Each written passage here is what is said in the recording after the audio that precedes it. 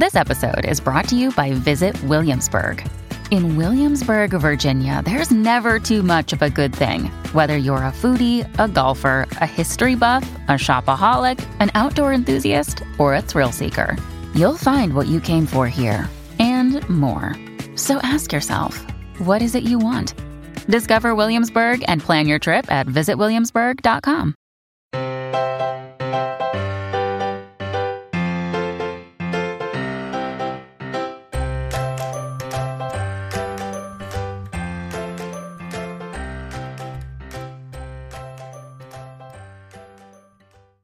Hello and welcome to the Professional Book Nerds podcast. This is Joe. Hi, hello. Today's episode, I am excited to talk about one of my favorite forms of self-care, that is tarot. So I have entitled this episode Tarot and Tea Leaves because we're going to get a little mystical. We're going to get a little granola. Is that what the kids say? A little granola with it. And we're gonna dive in. We've got a beautiful combination of fiction, nonfiction. I'm gonna throw some graphic novels in at the end. But before I make any of y'all wait any longer, joining me today is my tarot compatriot, Jill. I am so excited to talk about tarot, Joe. I cannot wait. Also, shout out to my teammate and work other half, Marissa, for this idea. She called it out a long time ago. She said, you and Jill need to do a tarot episode. So Marissa, this one goes out to you. It's so good because tarot has come up on the podcast before. Yes. But I don't know if we've ever done a dedicated episode. I might have at one point. But maybe with a tea sponsor. I don't remember. I think those were just witchy. It was just witchy. Yeah, it was just witchy. So I probably threw some tarot in there. Okay. Yeah, so I'm super pumped about this. Me too. So Jill and I have some titles for y'all today. If you are looking to try out reading on your own, if you are just looking for a good mystical fiction series or title, hopefully we've got the recs for you. And we may or may not also have some tarot decks at the ready, just in case the mood strikes. That is true, although I haven't actually decided which one. So I do have like several tarot decks within hand's reach. I'm just having, it's going to depend on it's a vibe. It's a vibe. It is fully a vibe. I actually think I've read you with the deck that I grabbed for today before. It's my mermaid tarot deck. I'm not a mermaid person. Like that's not my vibe, but this is the deck that speaks to me 9 out of 10 times. I'm sorry to the 50 decks sitting upstairs, completely dusty and untouched, but that's how it goes. When you find one that really speaks to you, you use it. If you find one that doesn't, you gift it to a friend. 100%. So before I dive into my first title, Jill, what got you into tarot? My therapist. So my therapist would use we don't do it now because I'm virtual. But when I was seeing her in person before the panini, I would use she would have affirmator cards, which are they're more like oracle, I guess is the best way to describe them. Sure. They're really cute and fun. But she would have me pick an affirmator card. And sometimes there's like different decks. There's just like personal affirmation type stuff. They're very cheeky and I love them. There's a work one, there's like a relationship one. And so she would just have me pick these affirmator cards. And every once in a while, probably more frequently than not, I'd shuffle them, I'd pull the card and it would resonate with whatever we had talked about in the session. And I was like, this is weird. And I just sort of like started to look into those affirmator cards. And then when I was in Salem at one point, I was like, well, now I have to buy a tarot deck. And I think I'd always been interested in tarot. Like I'm a Scorpio, like we've had this conversation. Like the occult is in our blood, but I Absolutely. Had never, and I'd had my tarot cards read, like I'd paid to have my tarot cards read. But it wasn't until I was just like in Salem. I'm like, you know what? I'm gonna buy a tarot deck. And so here we are several years later. Yeah. I feel that. I think I had similar, that it was, I mean, Jill and I, our birthdays are a day apart. We are November Scorpios through and through. The occult is in the blood. A lot of inspiration. One of my favorite anime to watch growing up was Cardcaptor Sakura, which all of the cards that she uses are very heavily tarot inspired, which little me did not know. But, you know, as I grew up, I went, how about that? And I think with all of the episodes y'all have heard from me, my love of the supernatural is very present. But I had an ex who really encouraged me to buy a deck and try it out. And while he wasn't good for me, the relationship with tarot was. And that at one point turned into I'm going to date myself here, a Tumblr where I would do readings for people online for free. And that was a time in my life for sure. I'm learning so much about you, Joe. I know. This is amazing. I'm really airing out my laundry here. I love it. Now, I think I know the answer to this one, but you have no problem buying decks for yourself, right? You're not one of the has to be a gift. Yeah. No. I think I only have one deck of mine that has been a gift. No, I have two. That's true. I have two. Okay. The rest I purchased for myself. I have a problem with Kickstarter tarot decks, and by problem, I mean. Yep. I have to it's really bad. Absolutely. So I'm like currently waiting for two Kickstarter tarot decks to arrive. I just recently, there's this gorgeous French tarot deck. Like it's like the Raider White, but it is in French. I just said Raider White. That's not what I meant. You flipped those vowels. Anyway, the Rider Waite. I did. Wow. Okay. But it's gorgeous, but I don't speak French, and I'd seen it, I think, on Kickstarter a couple of years ago. And I was like, I can't buy it. I don't speak French. I mean, and like the minor arcana is fine. It's mostly pip cards, but like the major, I'm like, and just the art is not super intuitive. And then our coworker Sydney bought it and was flipping through the cards. And I was like, oh no. I'm waiting for that one. I might need the link to that because I do speak French. I'll send it to you as soon as we're done. It's just like, yeah. It's very traditional. I mean, a lot of early tarot decks were just French or were a lot of French for major cards. Oh, I love that. Yeah, I am the criminal that robs my bank account daily. I purchase all of mine myself. I don't know if I have a single gift tarot deck, maybe one. There might be one in there. But my kryptonite is Etsy. An Etsy tarot deck will get me every time. Good ones. And now Instagram targeted ads apparently has learned. But they link out to Etsy. So at the end of the day, same problem. But anyway, and then I guess I have to ask one final tarot question. I'm really stalling today, Jill. Do you let people handle your decks? I do. I also know the answer to this. Yeah. But for our listeners, you do. I do as well. So for those of you who aren't familiar, part of the reason I asked if you ever purchase for yourself or if you let others touch your tarot decks, there is a whole kind of camp, and I hesitate to say superstition, but there's a whole camp of practitioners who do not believe another person but you should touch your tarot deck. They also believe that you should never buy a deck for yourself. So just wanted to put our info on that on blast, as the kids say. I'm hanging on to my youth. I'm screaming down the neck to my 30s. So I'm going to stay as young and trendy as I can for the next 7 months, 8 months. Good luck with that. I'll try. So Jill, I'll start us off. My first title is a nonfiction title, and this was actually the book that was recommended to me when I started. This is Kitchen Table Tarot by Melissa Sainova. And the quote on the front of the book is kind of perfect. It says, "Pull up a chair, shuffle the cards, and let's talk tarot."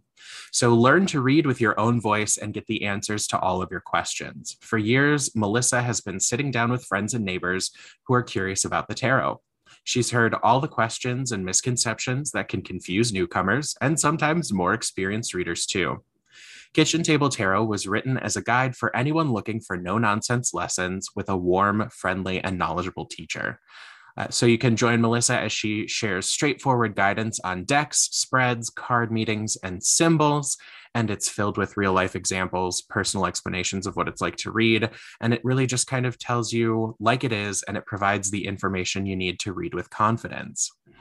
The name kind of says it all, Kitchen Table Tarot, and it kind of takes my approach to reading that you're just sitting down. This is a part of the conversation you were already having and not so much pomp and circumstance. So this was really helpful for me to kind of get some info and really meet the cards.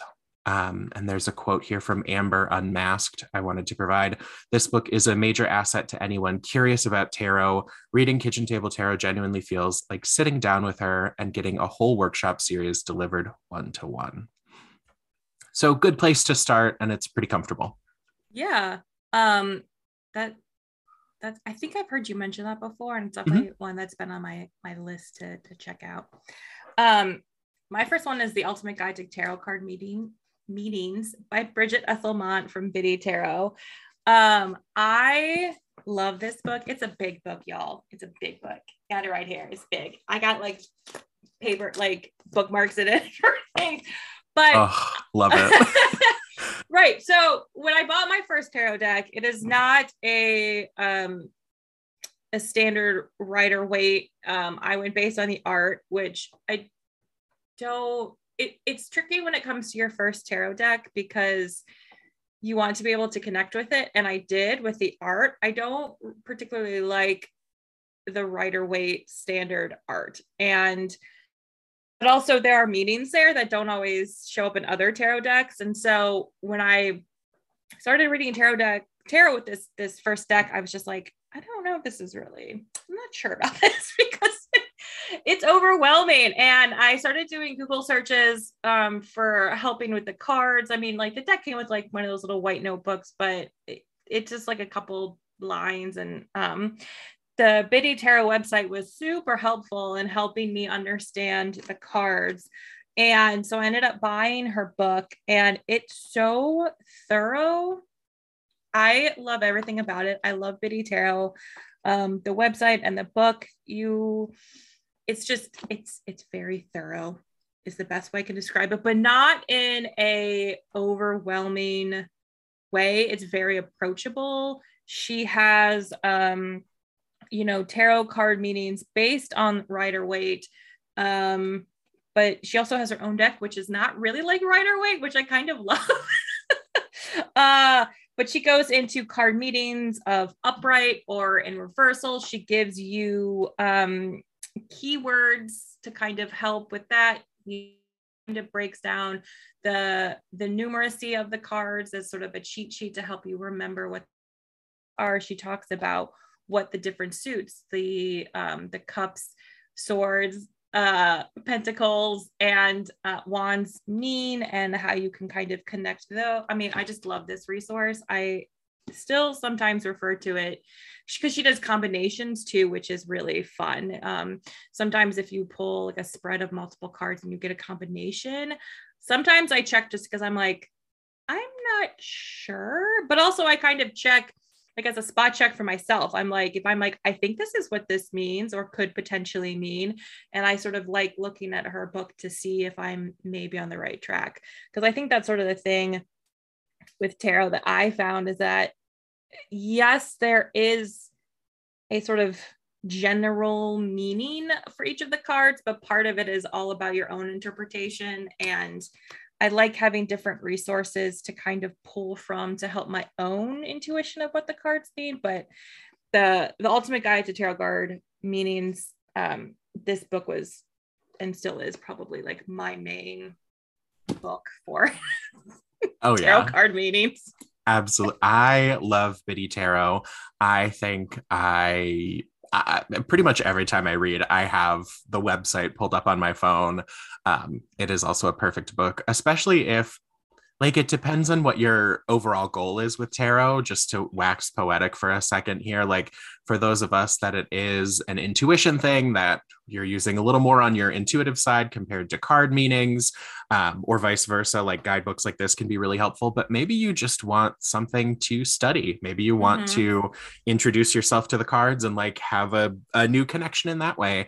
And it's a really cool way to be able to do that. So a guidebook that actually breaks down their meanings, like you said, in a way that isn't, it's not like you're reading a term paper on each card. You're just getting like correct. Yeah.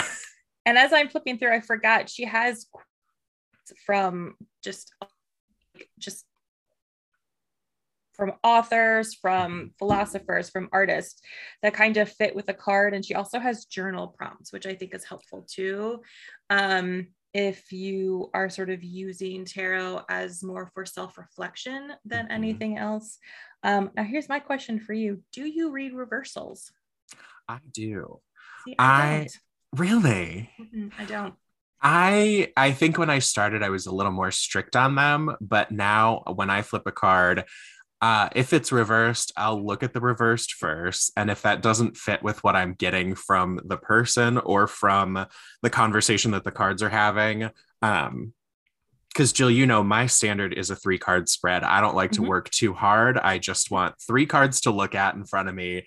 I got everything I need right there. If that reverse doesn't fit, I will look at another meaning. But also, if a card comes right side up and the energy is reversed energy, I'm going to pull that, because the card means both things, no matter which direction it's in. So I guess my answer is probably no, I don't read it's as I'm describing it to you, it sounds like the answer is no, I don't read reversed traditionally, but I do include the meaning if it's fitting.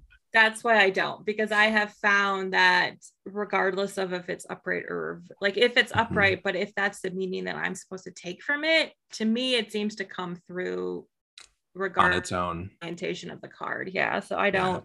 So if first I just flip it, because I have found that I can, pull the meaning. You can kind of suss it out on your own. That totally makes sense. So my next book, this is a fiction title, and it's an older one for y'all. It's from 1973, but it comes up quite often when you are looking for tarot in fiction. And this is The Castle of Crossed Destinies by Italo Calvino. And this is originally published in Italian and then translated, so keep that in mind while you're reading. But a group of travelers chance to meet, first in a castle, then a tavern. Their powers of speech are magically taken from them, and instead, they only have tarot cards with which to tell their stories. What follows is an exquisite interlinking of narratives and a fantastic, surreal, and chaotic history of human consciousness. So basically, this was originally written in kind of 2 parts, and it follows this group of travelers who are inexplicably unable to speak after passing through a forest, and they recount their tales overall. The first part uses the Visconti pack of tarot, and then the second part uses the Tarot of Marseille.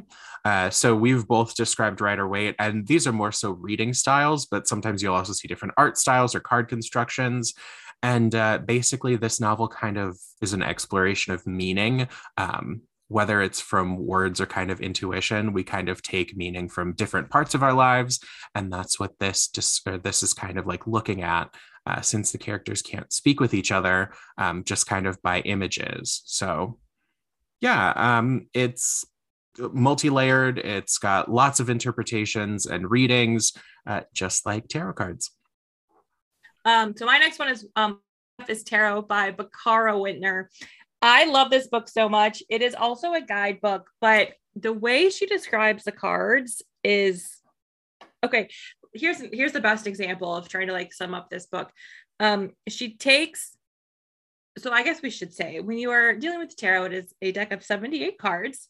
There are 22 that are the major arcana. Then you have the 4 suits, and you have cards, which is page, knight, queen, and king. Sometimes they will show up as maybe like mother, daughter. That's not in order at all, but like daughter, son, mother, father. So there's some flexibility in there.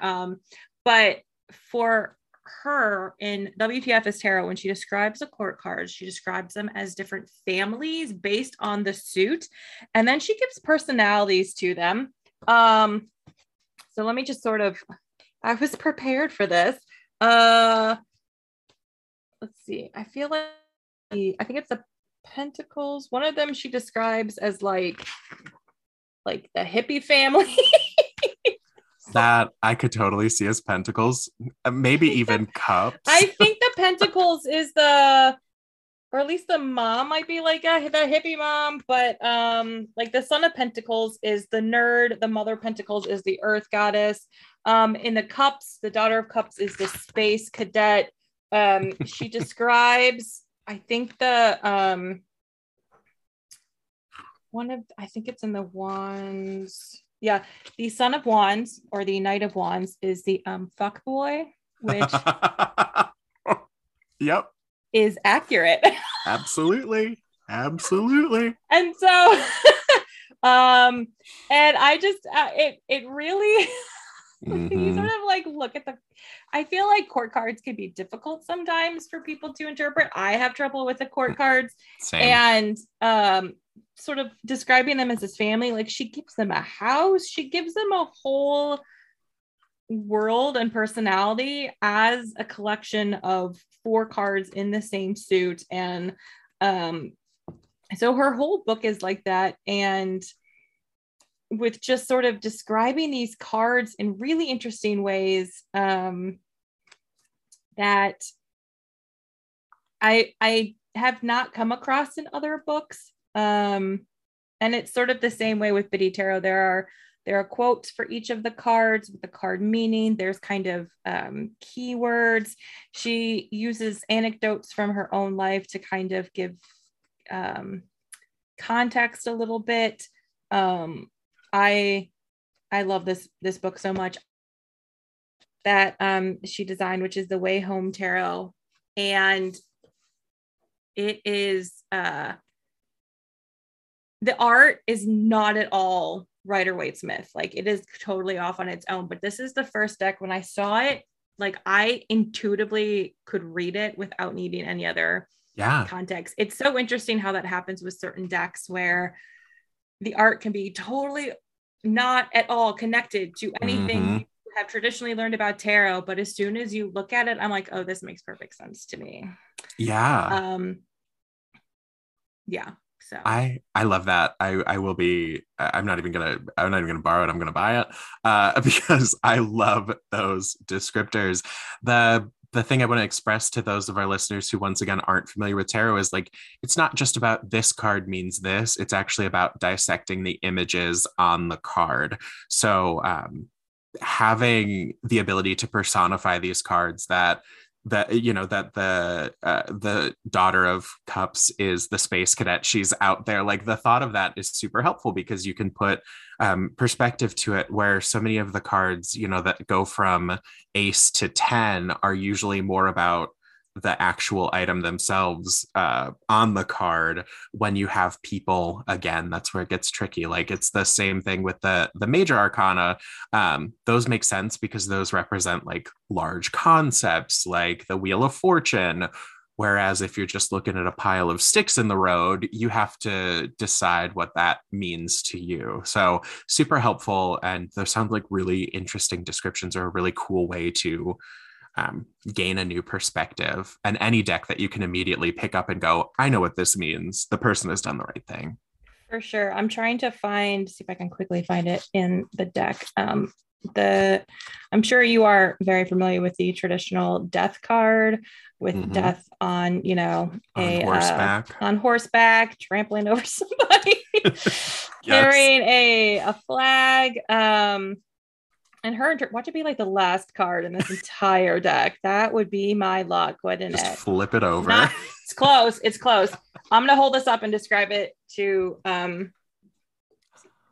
Oh, there we go. Okay, so in the Way Home Tarot, it's like a little deer, I think, or I think it's a deer. dead, sadly. Kind of like stomach torn open, and it's like bleeding into the ground, which you're like, okay, but if you understand, right? Because death is not necessarily literal death, and while that's kind of represented here, death is sort of also transformation. And so this is sort of like, yes, this poor little deer has died, but it is giving itself to the earth to like be to feed the earth and like create new life from it. Right. And so this is it again, this is not at all a deck that fits what you know, but you can pull the meaning from it all the same because of her interpretations, which I think is why beautiful. I think this is why I love this deck so much, because these interpretations make sense to me. And yeah, fun times. No, I love that. That is beautiful. And once you pulled that one, I was like, oh, I have seen this deck before. You're absolutely correct. It might have come to work. It did come to work. Okay. It has been at work. Yes. Like maybe that's where I've seen it. Yeah. As people who have bought from Kickstarters and Etsy shops, we speak from experience when like sometimes you'll get a deck that you go, oh, this person just drew some pretty images and didn't know what they were doing as well, because on the one side where non-traditional tends to be something I love, where they're not just taking the Rider-Waite themes and translating it into their art style. I love when it doesn't super match, like the death card you just described. There are some people who just put images on paper. I feel that way. I guess it's a good question. I was thinking about this when I was looking at our titles and like thinking about this episode. When you read books, and it happens in movies and television too, and there's like a sequence of tarot cards, you can tell. Always. You can tell who has done even a touch of research. Touch of research into tarot cards before throwing them into a scene. Yeah, like every time they pull the death card and they're like, oh, I'm gonna die. No, if you want that, pull the devil, like, or something dramatic like that. Give them the 10 of swords. Like, come on. Yeah, you pull the 3 swords and they're like, your relationship is in a great spot right now. I'm like, okay. Nope, that would be 2 of cups, but thank you very much. Right? Yeah, you can always tell. You can tell. So my next title is The City of Lost Fortunes by Brian Camp.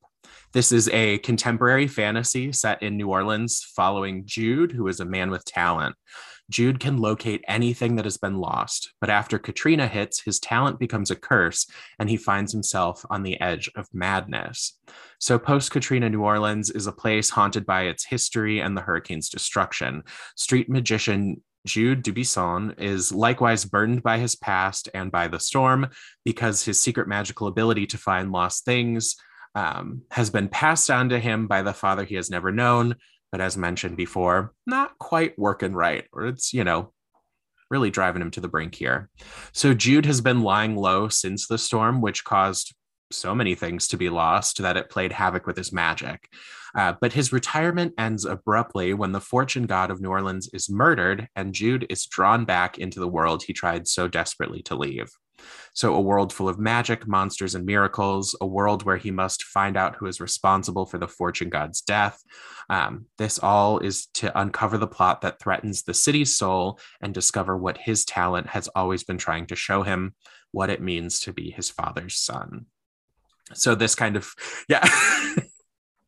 Yes, please. This hits the mythology mark. It's that, my favorite realm of this is the real world, but not.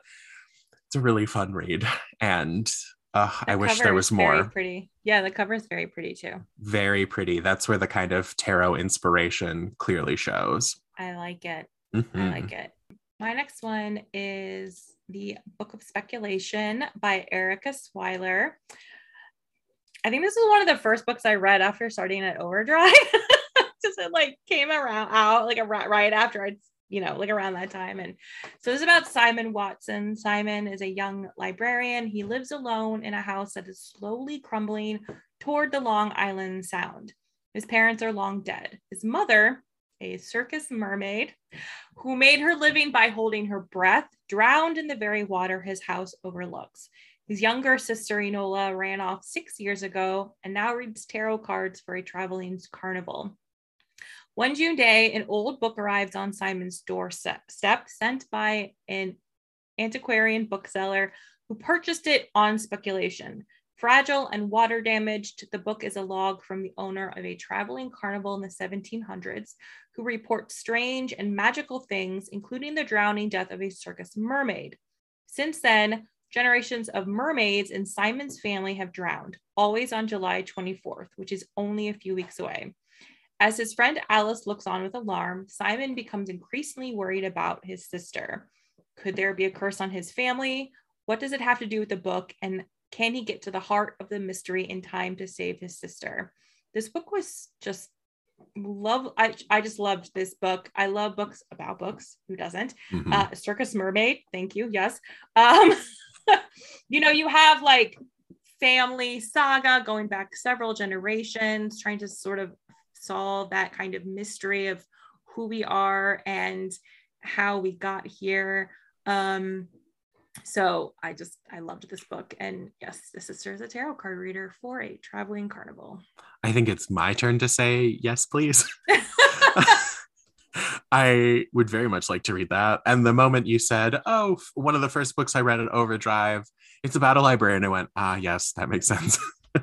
Right. Tracks. I know. Tracks. I think I don't remember how I came across it, but I feel like our coworker Rachel had written maybe a blog post like review of it. And I was like, oh, okay, I'm gonna need this book, please. Yes. And borrow. Yeah. Sounds fantastic. So my next title, and Jill, this is where I implore you to look up the cover for this one because fits the theme a little too on the nose. This is Andromeda Klein by Frank Portman. Her hair is kind of horrible. Her partner in occultism, Daisy, is dead. Her secret, estranged, much older, and forbidden boyfriend, in theory, has gone AWOL, and her mother has learned how to text. Now, this book is from 2009, so for those of us who were living this terror, it was scarier then than it is now. Unfortunately, kids today will never know the joy of when parents couldn't text. In short, things couldn't get much worse until they do. Daisy seems to be attempting to make contact from beyond. Books are starting to disappear from the library. And then, strangely and suddenly, Andromeda's tarot readings are beginning to predict events with bizarrely literal accuracy. Omens are everywhere. Dreams, swords, fires, hidden cards, lost, broken, and dead cell phones. And what is Daisy trying to tell her? In the ensuing struggle of neutral versus evil, it's Andromeda Klein against the world, modern society, demonic forces, and the friends of the library. Speaking of the Three of Swords, like, who puts the Three of Swords on the cover of a book? Yep. I mean, the moment you said it, I was like, yes, just you wait. Just you wait. I love that this is like, the craft energy is abundant here. The cover of the book is she's hollowed out a book to hide her tarot cards in, and the one on the top is the Three of Swords, which I guess, should we give a meaning for the Three of Swords now? Okay, like to describe the card, best way to probably describe the card, which is sure. You have three swords piercing a heart. There's sometimes blood dripping from the heart, like clouds in the background because it's a storm. Like, it's not a good card, y'all. It is not a good card. And this is the card that I judge just about every deck by, because while I have said that I will accept, you know, any sort of interpretation, if the Three of Swords is not a heart with three swords through it, I'm not going to buy it, like, or I'm not going to trust it. This is the one card that for me can't really change. That's fair. I judge by the Ten of Swords, so it's that same kind of energy. I think of like, very I'm true. very attracted to. Maybe it's a Scorpio in me. I'm very attracted to like those kinds of cards, like the Ten of Swords, the Three of Swords, the Tower. Yes, my favorite. I suppose should say. I mean, I aim for the art of this one. This is the one that I am picky on. Like it has to look this way. That's fair. Energy wise, if it looks this way, the energy should be right. But yes, if I'm checking the rest of it, this is my like, you know, when you're looking at an article to make sure the sources are good, and the moment you see like the strange one, you're like, oh, this is my easy like first pass check. The rest of those, I tend to look at like the 10 of Swords and the 10 of Wands. That's my other like solid check. But from Biddy Tarot herself, the 3 of Swords upright means heartbreak, emotional pain, sorrow, grief, and hurt. And then reversed, for those of you who read inverted, negative self-talk, releasing pain, optimism, and forgiveness. So interesting meanings there. And I wonder if both sides of the coin will play out in this title. I imagine. If it's written right. If it's written right, that's right. I mean, no spoilers from me. I'm just recommending y'all read it. If you need some angsty teen energy, this is a fun way to do it. And who doesn't need angsty teen energy? Mm-hmm. My next one is The Death of Mrs. Westaway by Ruth Ware. So this is for those of you who are mystery readers and looking for something along that line. I love Ruth Ware. She tends to write mysteries that are very similar to, they're like closed door mysteries that are similar to Agatha Christie, and this is no exception. So on a day that begins like any other, Hal receives a mysterious letter bequeathing her a substantial inheritance. She realizes very quickly that the letter was sent to the wrong person, but also that the cold reading skills she's honed card reader might help her claim the money. Soon, Hal finds herself at the funeral of the deceased, where it dawns on her that there is something very, very wrong about this strange situation and the inheritance at the center of it. I love Ruth Ware's books, and this was no different. So Hal works sort of on like a boardwalk as a tarot card reader. She learned it, I think it was from her mother. And yeah, she just receives this letter that's like, you are due this inheritance from this family that you've never met before. And she's like, I don't think that's right, but also I need money. So she goes, and it's in this big old house, and it's at like, you know, Gothic horror feel. And she's trying to figure out if there is a connection to her, like, was it a mistake? I like all of Ruth's books. This is a delightful read. It's a delightful read if you're into those Gothic horror mystery type things with tarot. I love Ruth Ware. She is so much fun to read. I don't know. Her books are they're just a fun read. Mm-hmm. They're, you know, I don't want to say they're like fast, but they're kind of fast. Like they're well paced, I find. And I love Agatha Christie type like style of books, and she has done a good job of sort of continuing that tradition. Definitely. And yeah. It also reminded me a little bit of the book I gave on the pod to wrap up last year, The Moon, the Stars, and Madame Barova. This is kind of like the foil to that, the murder mystery foil of that. Yeah. And another tarot-centric book that I couldn't include because I've already talked about it, but shout out. I wondered about that. And I was like, oh yeah, you did mention that previously, specifically as for its tarot. So that's probably why it's not on your list. But definitely why it wasn't there, but you gave me the perfect intro. And we're going to continue with like a great string here, because I am now going to give you my mystery title. This is The White Magic Five and Dime by Steve Hawkinsmith. It's more along the lines of like a cozy mystery, which I'm a fan of Murder, She Wrote, so you know I love a cozy mystery. But this is, like I said, The White Magic Five and Dime by Steve Hawkinsmith.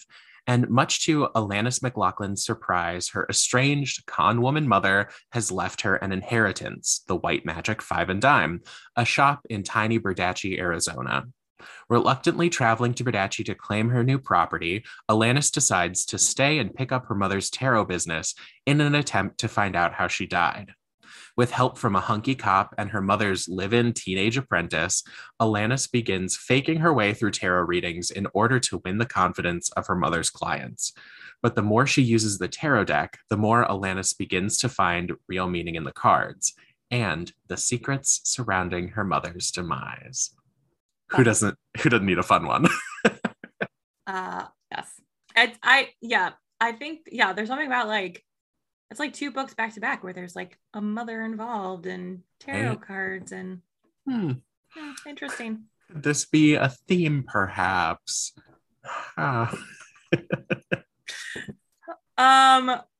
for something completely different. My next one is the Dark Tower series, starting with The Gunslinger by Stephen King, which if you are at all familiar with Stephen King and the Dark Tower, we have Roland. He is the last gunslinger. This is a very long series of Roland traversing like lots of books. But in the Gunslinger, there is a series. There's a section, a scene with tarot cards, or they're not. I feel like they're Stephen King's interpretation of tarot cards within the context of the Dark Tower universe, because it has cards like the Prisoner and I can't remember the other. So they're not exactly a direct like 1-to-1, but you can probably figure out what he's talking about. And it's surprising. I don't think there's that many Stephen King books that use tarot, and that somewhat shocks me because I feel like that would be a natural. That feels kind of like a vibe he would dive right into. I feel like it would be a vibe that he would be all about. Right, like Pet Sematary, they go to the small town psychic to figure out what is going on. Like, even if it's just a plot device, I'm surprised there's not more tarot in Stephen King. I agree. But there's just like there's a sequence where the Man in Black has sort of uses tarot to discuss, sort of share the gunslinger's fate, which is, again, I feel like that would come up often, but it does not in Stephen King. I feel like I think his one fantasy book, The Eye of the Dragon, might be the only other one that discusses tarot. So missed opportunity, Mr. King. Fully missed opportunity. There's a lot Steven. You could do. You know what? I will say, so I'm sure you potentially do this as well. I don't know, but like I have in my mind, like if I were to design a tarot deck, like what? Of course. Okay. So I have 2. I have drawings, partial drawings for like a Mad Men themed tarot deck. Love that. But when it comes to just like general readings or sort of how I think of the cards, I use a lot of pop culture references because that's how my brain works. And whenever I think of the 9 of Swords, which is all about like the nightmares, I'm like, oh, that's Pennywise. Pennywise is 100% the 9 of Swords. Don't tell me he's not. It like personalizes for each person. I mean, like it's so obvious to me that Pennywise is my 9 of Swords. So a horror, a pop horror tarot deck, perhaps. I mean, I have like the 6 of Wands is my Survivor card, right? Because you're like Survivor, so it's our the Sydney TV Prescott show. Oh I was thinking Survivor, Final Girl. No, I'll that's switch fair. my brain. No. But it's the same idea of like there are torches, you have your torch, you're so close to winning, but you're not there yet. The 7 of Cups is my Indiana Jones, because of that last scene in in The Last Crusade. Like, don't let the pretty cup do. I love that idea. And I don't right now I'm challenging myself to meet the cards kind of all over again. And maybe part of my exercise in that will be just kind of drawing my own interpretation of the cards that I'm looking at. We'll see what happens. It's been helpful, I think, because, again, there's a traditional meaning, but so much of it is just sort of what you bring to it and what you see. And using that rather than trying to memorize somebody else's interpretation. And again, if you read a lot of guidebooks, everyone's is a little bit different. So I keep a notebook with my interpretations, just little keywords to help me. I think that's super important. Super important to figure out your own path in tarot just as much as in life. Look at that. We're getting philosophical on the pod today. Love it. Love it. So my last title, and then I have 2 shout outs. This is where I'm shoehorning in the tea leaves. This is A Magic Steeped in Poison by Judy I. Lin.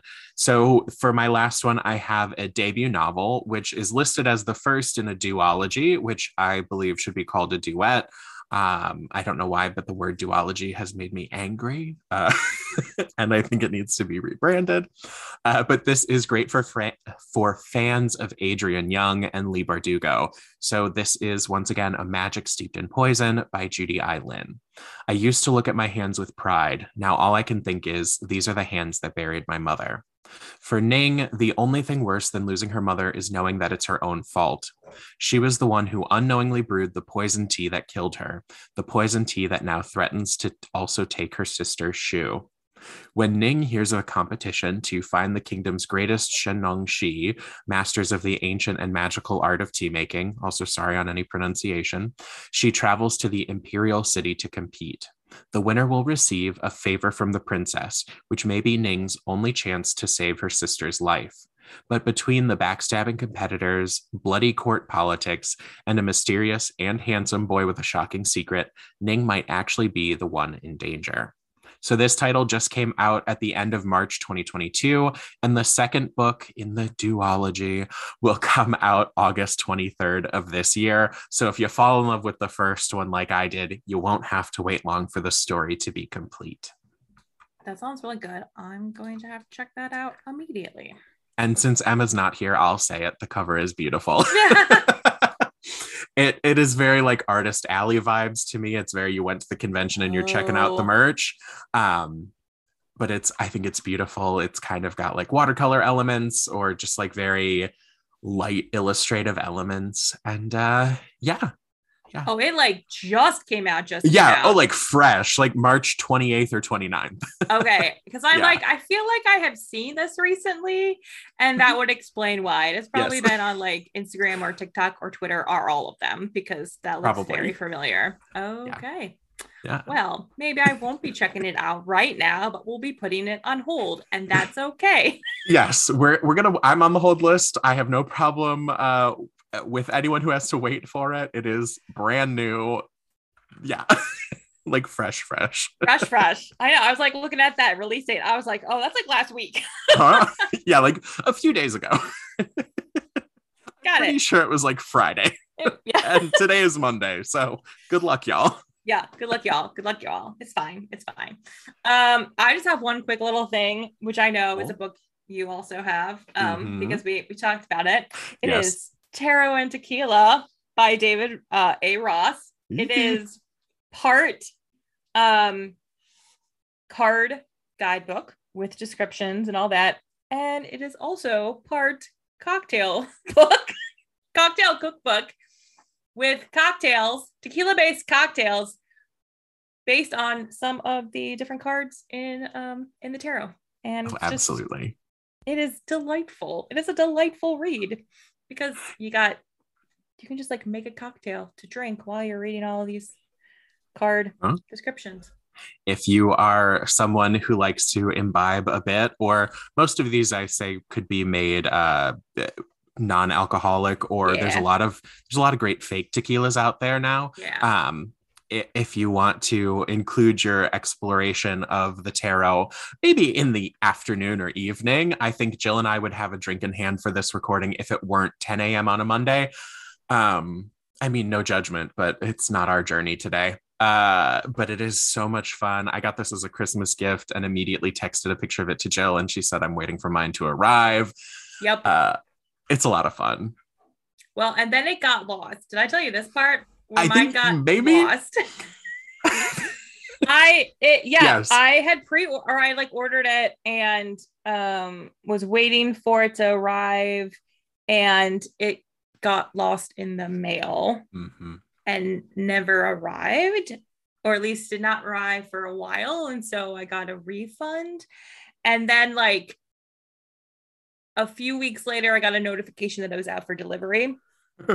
So the mail system found it again, but I'd already gotten my refund. So I basically got it for free. Sometimes that happens. Sometimes that happens. And I guess it's not all tequila. It's mostly tequila, but there's some rum in here. Some other things, but it's also a fun way to have a night with friends if you're all feeling a little witchy. Yes, that is true. Make some drinks, give some readings, pull out some cards. There you go. I love it. There you go. I love it. So I wanted to quick call out to manga in a section I'm calling Manga Mention. I'm saying that like I'm making it a thing. This probably won't be a thing, but if I can, I'll do it. I am trying to pull my nerdiness into the pod in this way. But I wanted to pull up 2 manga that focus around tarot cards or use them as inspiration. The first one is wildly popular, and I have recently just got into watching. And this is, so the first is the Stardust Crusaders part of JoJo's Bizarre Adventure by Hirohiko Araki, which there's not enough time in the world to explain what JoJo's Bizarre Adventure is, but the TLDR of JoJo is family has mystical powers that they have to use to fight evil. Ancient evil resurfaces, new powers resurface. But basically the ways their powers manifest in this story arc is what are called stands, which are basically mystical spirits that live within them that come out to fight evil with. And all of the stands in this arc are tarot inspired or have tarot cards in their name. So like some of the names include Hierophant Green, Tower of Gray, Hermit Purple. They're just pulling the major arcana to give inspiration. If you also are a lover of music of all types or like classic rock, JoJo does this beautiful thing where they name the majority of characters that aren't main characters that are like main side characters.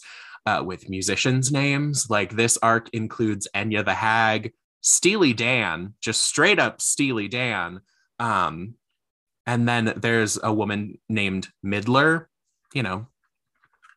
but in one of the other, I mean, like, yeah, I think in the first arc, there's Robert E.O. Speedwagon.